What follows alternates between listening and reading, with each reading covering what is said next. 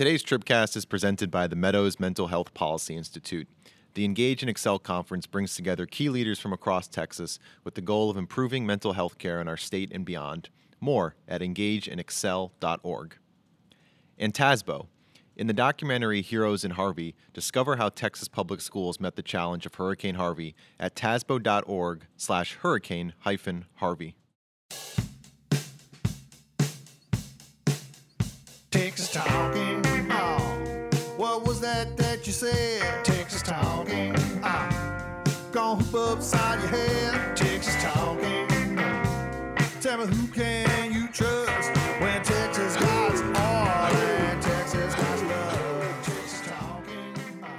Hi, this is Eric Erickson, editor of TheResurgent.com. Every year I bring together conservative thought leaders to talk about public policy. This year we're doing it in Austin, Texas, the first weekend in August. You're going to have Greg Abbott, Matt Bevin, Mark Walker, Ajit Pai, Ted Cruz, David Perdue, and many more. So text Austin to 345-345 and find out how to come have a beer with me and listen to these speakers. And then I'll be back for the Tribune Festival later this year. Right now, it's time for the Tribcast, and here's your host, Patrick Svitek. Thank you. This is Patrick here on Thursday, July 12th with your Texas Tribune Tribcast, our weekly Texas politics and policy podcast. I'm joined this week by CEO Evan Smith. What's up? Executive Editor Ross Ramsey. Howdy. And reporter Nina Satija. Hello. Somehow I feel like we can behave badly when Emily's not here. Exactly. It's like mom's not home. Right. All right. A reminder, we'll be taking your questions via Facebook and Twitter, so please send them our way, and we'll try our best to get to as many as possible. Before we get into our usual discussion today, we have a special guest first up. It's Democratic Congressman Beto O'Rourke, who's running for U.S. Senate against Republican Ted Cruz. Congressman, thanks for joining us. Thanks for having me on. Appreciate it. So you announced last night that you raised over $10.4 million in the second quarter of this year.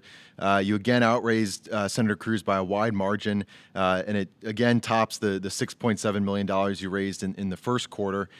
Tell us what you think changed in the past 3 months in your campaign to see such a substantial increase in fundraising. Well, it's something that we've been seeing on the ground in the 254 counties that we have visited in Texas.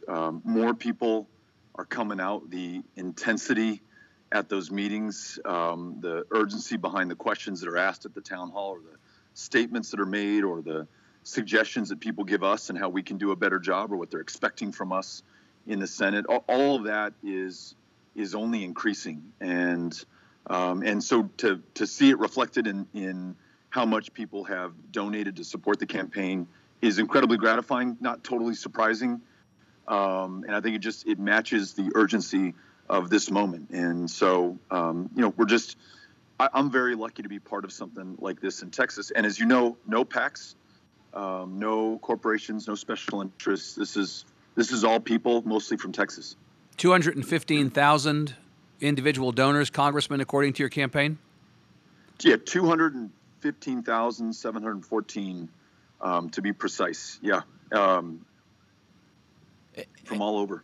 Yeah, and the overwhelming majority of that, your campaign says, is continuing to come from Texas. Tell us a little bit about that, because that's a question that we always get here, and even as we're talking right now, we have a question coming in about how much of the money and how many of the contributions are coming from Texas. Yeah, jerks on Twitter think you got all this money from Barbara Streisand. Right.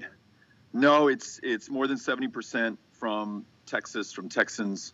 And it's folks from all over. There's a woman from Rains County who I met when I was there in Emory. We did a town hall, and she will shoot me an email every now and then and remind me that she and her daughter, she's a single mom, are sacrificing movie night every month so that they can send $30 to the campaign. We just had a town hall in Tarrant County at North Richland Hills.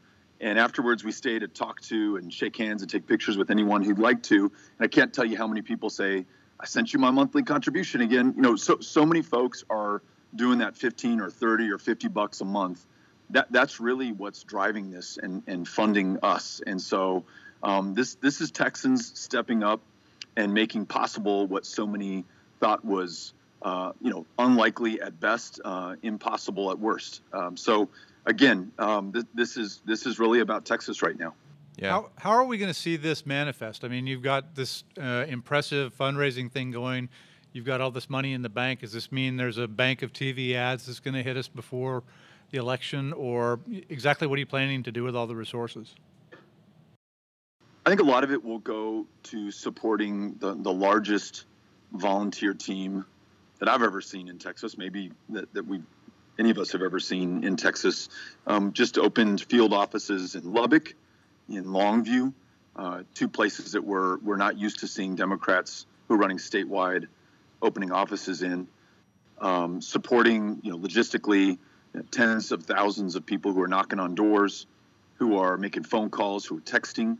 And yes, you'll see us on TV a little bit, probably hear us on the radio, online, in newspapers.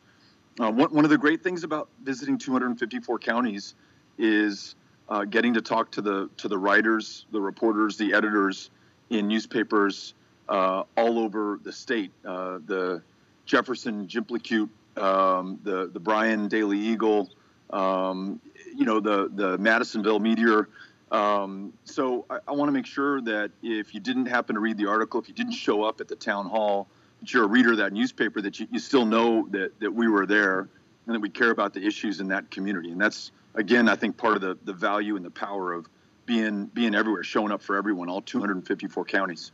Just going back to the top of what you said there, you said we will see you on TV. I know you've sounded somewhat ambivalent in the past about whether you need TV advertising to execute this campaign in the way that you want to. I am somewhat ambivalent. I mean, anytime I watch TV now, I mean, with Netflix, with everything else going on in life, with how much time I spend on my phone, how much time I know people spend on their phones, I wonder to myself, why am I watching TV right now, especially if there are ads on? I just think we've got to be, we've got Lauren's $30 that she and her daughters are sacrificing every month. I got to make the absolute most of that. And I'm not convinced that a ton of TV is the answer. It's just this scattershot approach. Whereas I think what is so powerful and almost just unusual today in this digital age, in this tribal polarized time, is that human to human contact. So the more I can facilitate somebody knocking on your door, and that could be an awkward, unusual conversation, because who in the hell knocks on doors anymore? Who talks to anyone unless they have to? Well, especially in dime box, right? That's uncomfortable. That's what I want to fund. A lot of the places you've been going, probably there are not a lot of people knocking on doors. That's probably true. But to come back to your point about TV, the counter argument to that, Congressman, is who watches TV? Largely older people. Who votes? Largely older people. At least historically, that's been the case. What we've all seen from our poll and other polls is that you still have a name ID problem in a lot of parts of this state. Is TV one way quickly to remedy that name ID problem, or do you reject the idea that you have a name ID problem to get around? No, I don't reject that idea. I mean, too often I'm meeting people who will tell me, and this happened just at the town halls we had last weekend in Arlington and in Dallas and in Tarrant County. Folks will say, hey, I just found out about you last week, or I didn't know about you, and my sister insisted that I come to this event. So I know that we have a challenge there. And yes, I agree with the premise that TV is one way to reach people who may not have otherwise heard of me. It's a very expensive, not especially targeted way of doing that. And nothing beats being there, literally showing up. And that's where, again, if I can work with the local newspaper, the local broadcast station, just the local community, that is more powerful than anything. And I tell you, Evan, you know this, I've got, as does Veronica, as do any of us who are from there, an El Paso-sized chip on my shoulder from growing up in a community that no one ever came to, that no one ever covered, no one ever listened to, was never reflected or represented in national or statewide policy. And I've lived that. I understand that. I want to make sure for those communities and the people within them who feel that same way that I did growing up, and I still do sometimes, that we're there for them. And that is powerful. That is, for me, it has been powerful when anyone showed up, including you, including Texas Tribune, including having a reporter in El Paso. That means something to our sense of self-worth and pride and who we are and our ability to contribute. So in short, however I can amplify what we're already doing by literally physically being there, you're going to see that. Some of it will be TV, but probably not as much as you've seen in other statewide campaigns. And to the degree we can do door knocking, and I'm personally knocking on doors in a lot of these places, that's powerful as well. Congressman, just in the last minute or two here, I want to touch on the news of the week on Capitol Hill. But before you announced your fundraising last night, you briefly talked about Brett Kavanaugh, the president's new Supreme Court nominee. You said you had some pretty serious concerns about him. Tell us what those concerns are, and whether if you held this Senate seat, you would be a vote against him. I think in a state where we are 49th in voter turnout, not by accident, that this is 100% by design and on purpose, and is having the intended effect, to nominate someone who's not a champion of voting rights and civil rights and access to the ballot box is particularly dangerous and bad for Texas.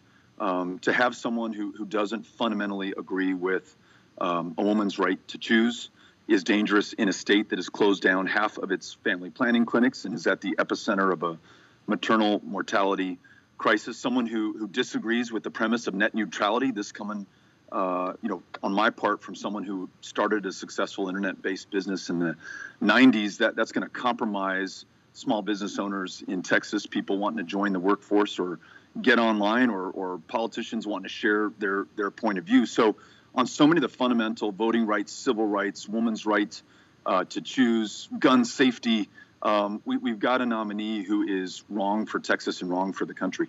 So you would oppose him? Yes. If that didn't come through clearly enough, sure. I'm opposed to his nomination. Would you give him any consideration? Because we see this debate, with the president's nominees all the time. How much consideration certain, we have these red state Senate Democrats who at least, maybe want to meet with them and hold open the possibility they could support him. I mean, if you were in the Senate today, how would you navigate that? You'd be open to hearing from him? It's an interesting question because, I don't have the ability to conduct further due diligence by actually meeting with the nominee. And I don't have a full staff who can go into all of, his decisions in the past. But from what I can read, thanks to the press and the reporting and the precedent in his decisions, he's not someone that I could support. And so I just want to make sure I give you a straight answer on that. But yes, I think every nominee is deserving of greater due diligence of the hearings that are going to take place. I'm going to intently listen to his answers to the questions that members of the Senate ask him. But given what I know of him and his decisions so far, he's not somebody that I could support.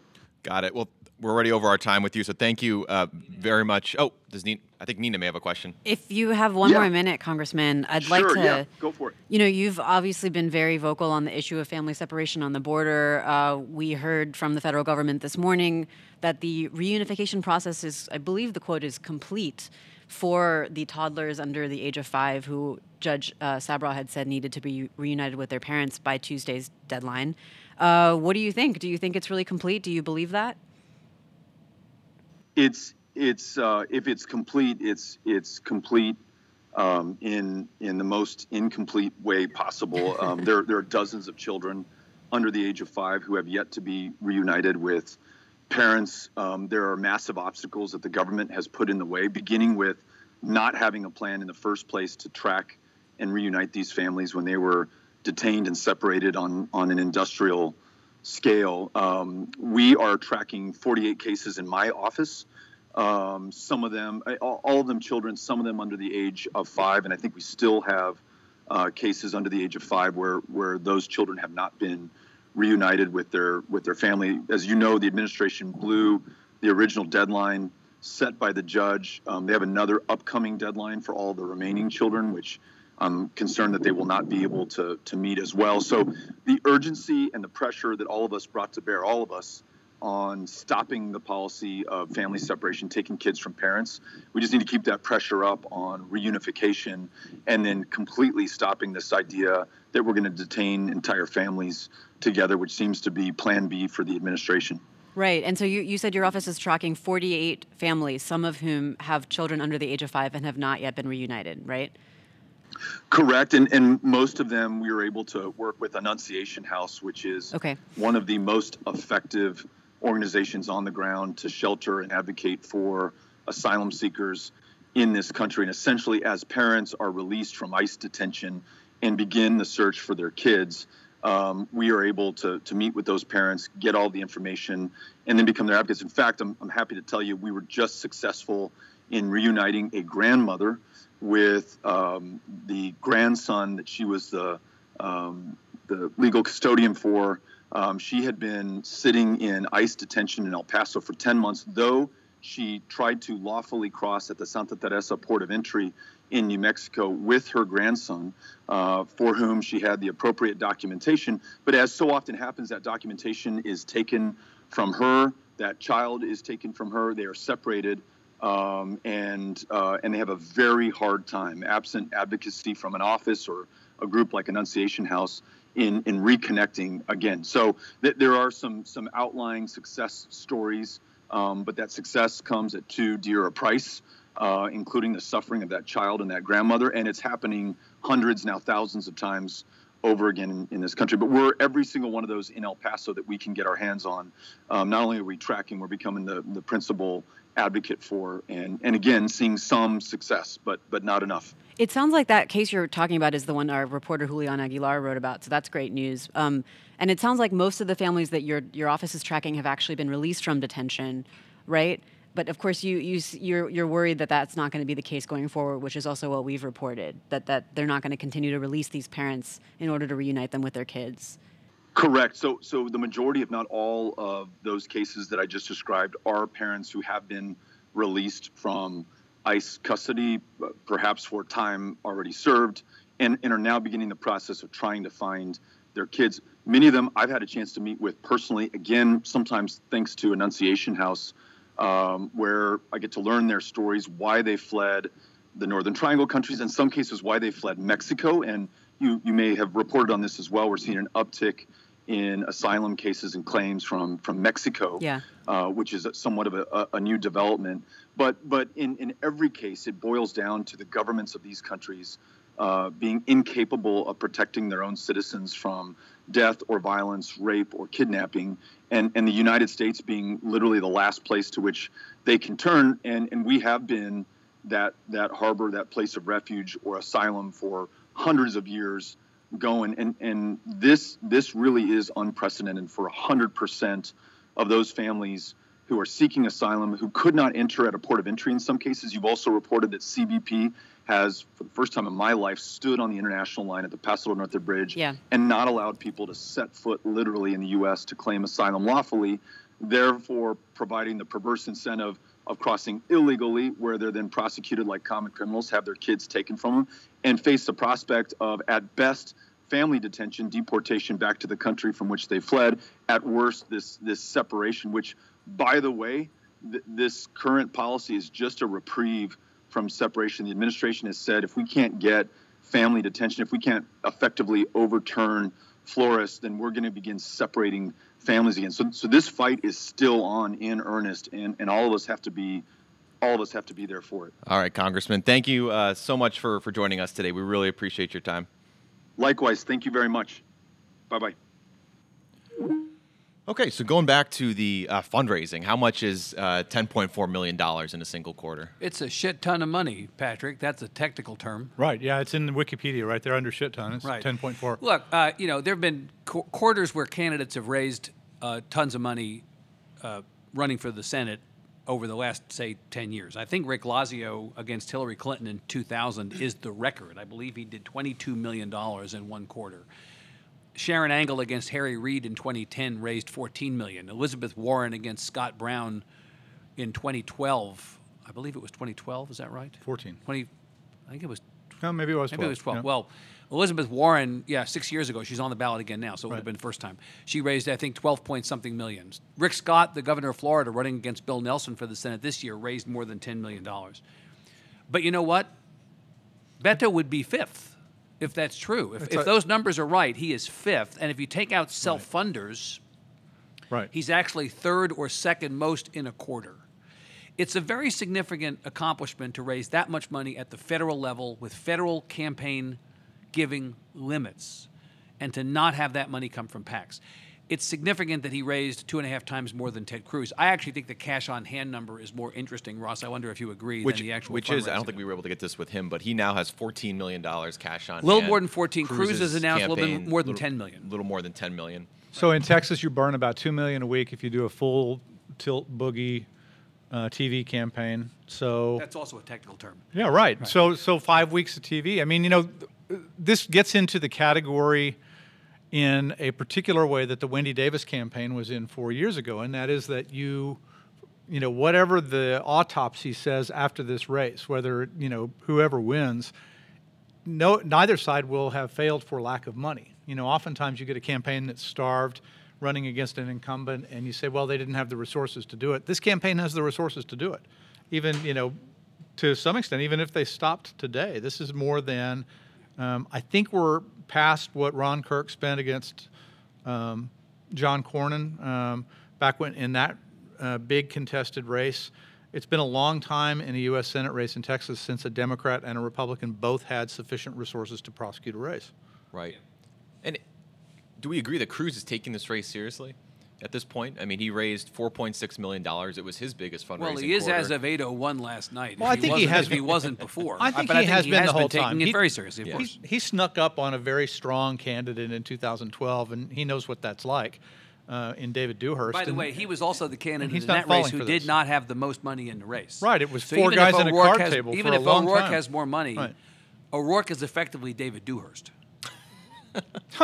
Well, right? I mean, seriously. I think Cruz is David Dewhurst in this thing. But Well, look, Cruz got an incumbent was with- able to beat a guy with more money. Sure. So Cruz running against a guy with more money, been there, done that. I think got Cruz, the T-shirt. I think by right? the time this is over, Cruz will have more money, and I think it's because He's he's certainly- going to have late PAC money He certainly and will. third-party money that O'Rourke is turning away. And but like I said, I think both sides have and will have the money to prosecute this thing. It's not going to be whoever loses isn't going to lose for lack of resources.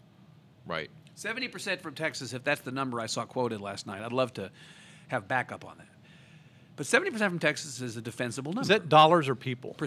My read, again, of what I understand to be the case with this quarter is that 70% of the total came from Texas. Total dollar amount. His campaign actually says 70% of the number of contributions. So Okay, pardon me. So it's 70% of the 215,000 Correct. such and such That's what they're contributions. saying. Okay. Yeah. So what does that tell you about the provenance of this money? Is that sufficient? Is that a defensible number? Well, I mean, they're going to be some difference in it. I mean, did he get, max, did all the people out of state max out? I suspect in a race like this that because he ran as a national candidate, Ted Cruz is going to both collect contributions from people who might not otherwise have any interest in a Texas Senate race, people who like him because of the presidential run, and Beto O'Rourke is going to collect money from people who didn't like him in the presidential run, and they're both going to get money from places that ordinarily don't play in Texas, and from people who don't ordinarily play in Texas. One other thing on this race before we move on that happened this week, and there wasn't actually real movement, but the candidates are still wrangling over this idea of debates and when they're going to debate, how much they're going to debate. And the O'Rourke campaign sent a letter to the Cruz campaign Monday saying, hey, it's been 2 months since we wanted to start coordinating debates. Where are you? The Cruz campaign responded, look, Senator Cruz still wants to debate, but, we'll let you know when we're ready to talk details. Is Cruz just dragging his feet here, or is this a... The incumbent sets the terms of the debate conversation. It's been ever thus. It will be ever thus. This is playing out exactly as these things play out, don't you think? Yeah. Yeah, this is the classic debate. We've got two versions of it going right now. Exactly, yeah. The governor jumped in and sort of preempted the debate, or made a pretty good stab at preempting a debate the other day by saying we've set this up with Nexstar and their 12 TV stations for I believe so. And then 3 partner stations in some of for, the big for a cities. Saturday Yeah. in September or a Friday. Sorry. It's a Friday night during high school Yeah. football season. Yeah. They checked and they discovered that scheduling the debate opposite the Super Bowl was after the election, so they Right. couldn't do that.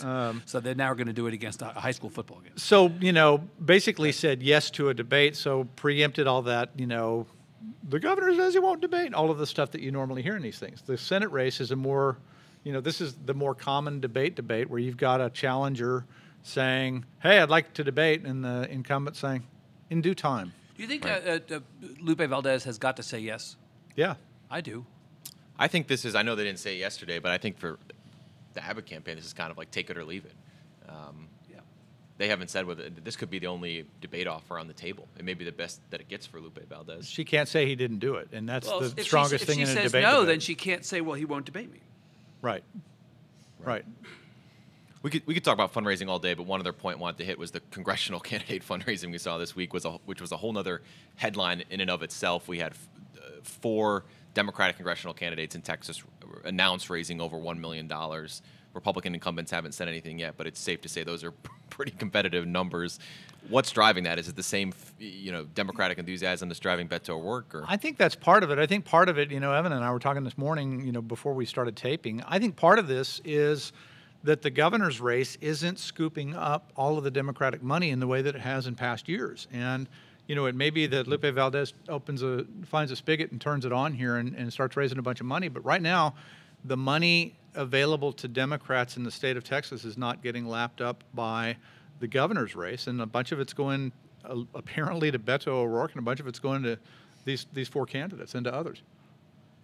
The fact that there are Democratic donors willing to give to congressional races at this level is eye-opening. It doesn't mean that those candidates are going to win. It doesn't mean that those races are going to be competitive any more than it means that Congressman O'Rourke is going to be competitive. It does mean that they have the resources to compete. But, the MJ Hager example is a good one. That's a Republican +9 or +10 district. The fact that she raised $1.1 million in this last quarter doesn't change that. Right. It just changes her ability to run an uphill race. Right? She gets more expensive running shoes, but it's still an uphill race. Right. I'd echo what our Abby Livingston wrote yesterday in one of our newsletters, that this has to be a relief, at least, to the national party committees, the Democratic Congressional Campaign Committee, to see candidates in Texas running in very expensive markets, Houston, Dallas, San Antonio, being, showing that they're going to be able to have the money, and that the DCCC may maybe have a little relief in the fall in terms of coming in and having to prop up some of these candidates. Cuts down on the number of mouths they have to feed at the national level. And they could focus on perhaps more gettable seats in less expensive markets in other parts of the country, instead of having to worry about this at the end. Right. We've got several minutes left here before our next topic. I'd like to thank another Tribcast sponsor, the Independent Bankers Association. Find a bank where you're more than just an account number, a true Texas community bank. Make the switch today at icba.org/locator.aspx. Write that one down. You're very good at the mid podcast advertising spots. Nina, you've been seem following. natural at it. Just saying URLs. That was on an the insult. Air, yeah. Oh, hell yes, it was an insult. As we talked about with Congressman O'Rourke, you've been following this family separation crisis on the border. Overwhelming but very important story that we want to keep tracking. What's the latest in that? Where are we at in that? I feel like that's kind of faded a little bit from the national conversation. I would say it's still pretty much at front and center in the national conversation, and the chaos continues. As I talked about with the congressman, the Trump administration has said that reunification of the children under 5 with their parents under a federal judge's order is complete. I'm not really sure what that means. I think it is in fact incomplete. Well, they've got 103 kids who are not all rejoined with their families. Correct. Right? And just to change that number a little bit, the government has now said that it's actually only 75 kids that were eligible to be reunited with their parents, because a bunch of the parents apparently had criminal histories, serious criminal histories. A few of them didn't appear to actually be the parents of the kids. Now, we're just taking the government's word for this. That's all we can do. Perhaps there are more. But according to the government, as of Tuesday, there were 75 children under the age of 5, about 75, who were actually eligible to be reunited with their parents in time for that Tuesday deadline. The government at the time said we're probably going to pull it off for 38 of the 75. Today, 2 days after the deadline, right? 2 days after the deadline, it's Thursday. They've said we've done about 60, I think, is what we reported this morning. So that's not 75. Right. Now, of course, there are 12 parents that have been deported. And so they're just not counting those, and they're saying it's complete when they've deported 12 parents without their children who are under the age of 5.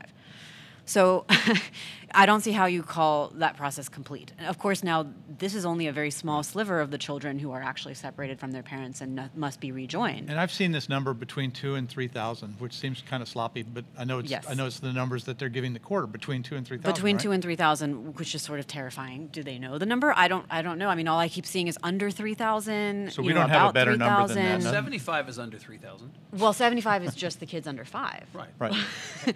All of the rest of the kids we know in total is something like between 2,000 and 3,000, probably closer to 3,000. Maybe there's an exact number out there. Please tweet at me if there is. I don't think that there is. Or email me. So I just Send me a question right now. you know, and a lot of people have asked me what I think is a very good question, which is how do we know it's really 2,000? How do we know it's not 6,000? Well, The this answer is reminds we have me no of the idea. number of deaths in Puerto Rico after the hurricane, right? Right. We were told it was a certain number, and then we come to find out later that the number may be an order of magnitude 100 times, 1,000 times. more Exactly, than it actually right. is. This could conceivably be bigger, and we just wouldn't know It could be bigger, and there's no way to know. And I mean, you know, not to be conspiratorial here, but and first of all, we thought that all the children who'd been separated from their families are in a safe place. They're with foster families. They're in government-run shelters. My colleagues at Reveal have been reporting this week and last week that as many as 90 children, I think more, were housed in a vacant office building in Phoenix, Arizona, that didn't have a kitchen, that only had a few toilets. And after much reporting, they finally got the government contractor operating that facility today to admit that children were there overnight. And if my colleagues at Reveal had not gone after that story and reported that story, the lie would have continued. And so who knows? I mean, I really do wonder, are there more vacant office buildings out there that are housing children that we don't even know about? It's really terrifying. What's the status of this, the court talking with the federal government and the ACLU and some other parties about maybe as a median solution or a temporary solution, these families can do an either or? How's this agreement work? Right? Okay, so here's what's going on is we think there's, let's say it's somewhere close to 3,000 children that are supposed to be reunited with their parents according to this federal judge's order by July 26th. Right. And some of them should have been reunited already because they were under the age of 5. The ones over the age of 5 are subject to this July 26th deadline. So we got the surprising news on Monday that the Trump administration was going to release some of those parents from immigration detention in order to reunite them with their kids. But that's never what Trump wanted to do. What he wanted to do was detain families indefinitely. He didn't want to do what he calls pejoratively catch and release, which is, let parents just be in the United States somewhere with their kids while their case proceeds. If they're looking for asylum from persecution in, from whatever country they're leaving. Right. So he agreed to release some parents, which was a huge surprise to everyone. It was exactly the opposite of what he wanted to do. But what the government has told the judge is we don't want to keep releasing parents going forward. If you can't force us to release parents.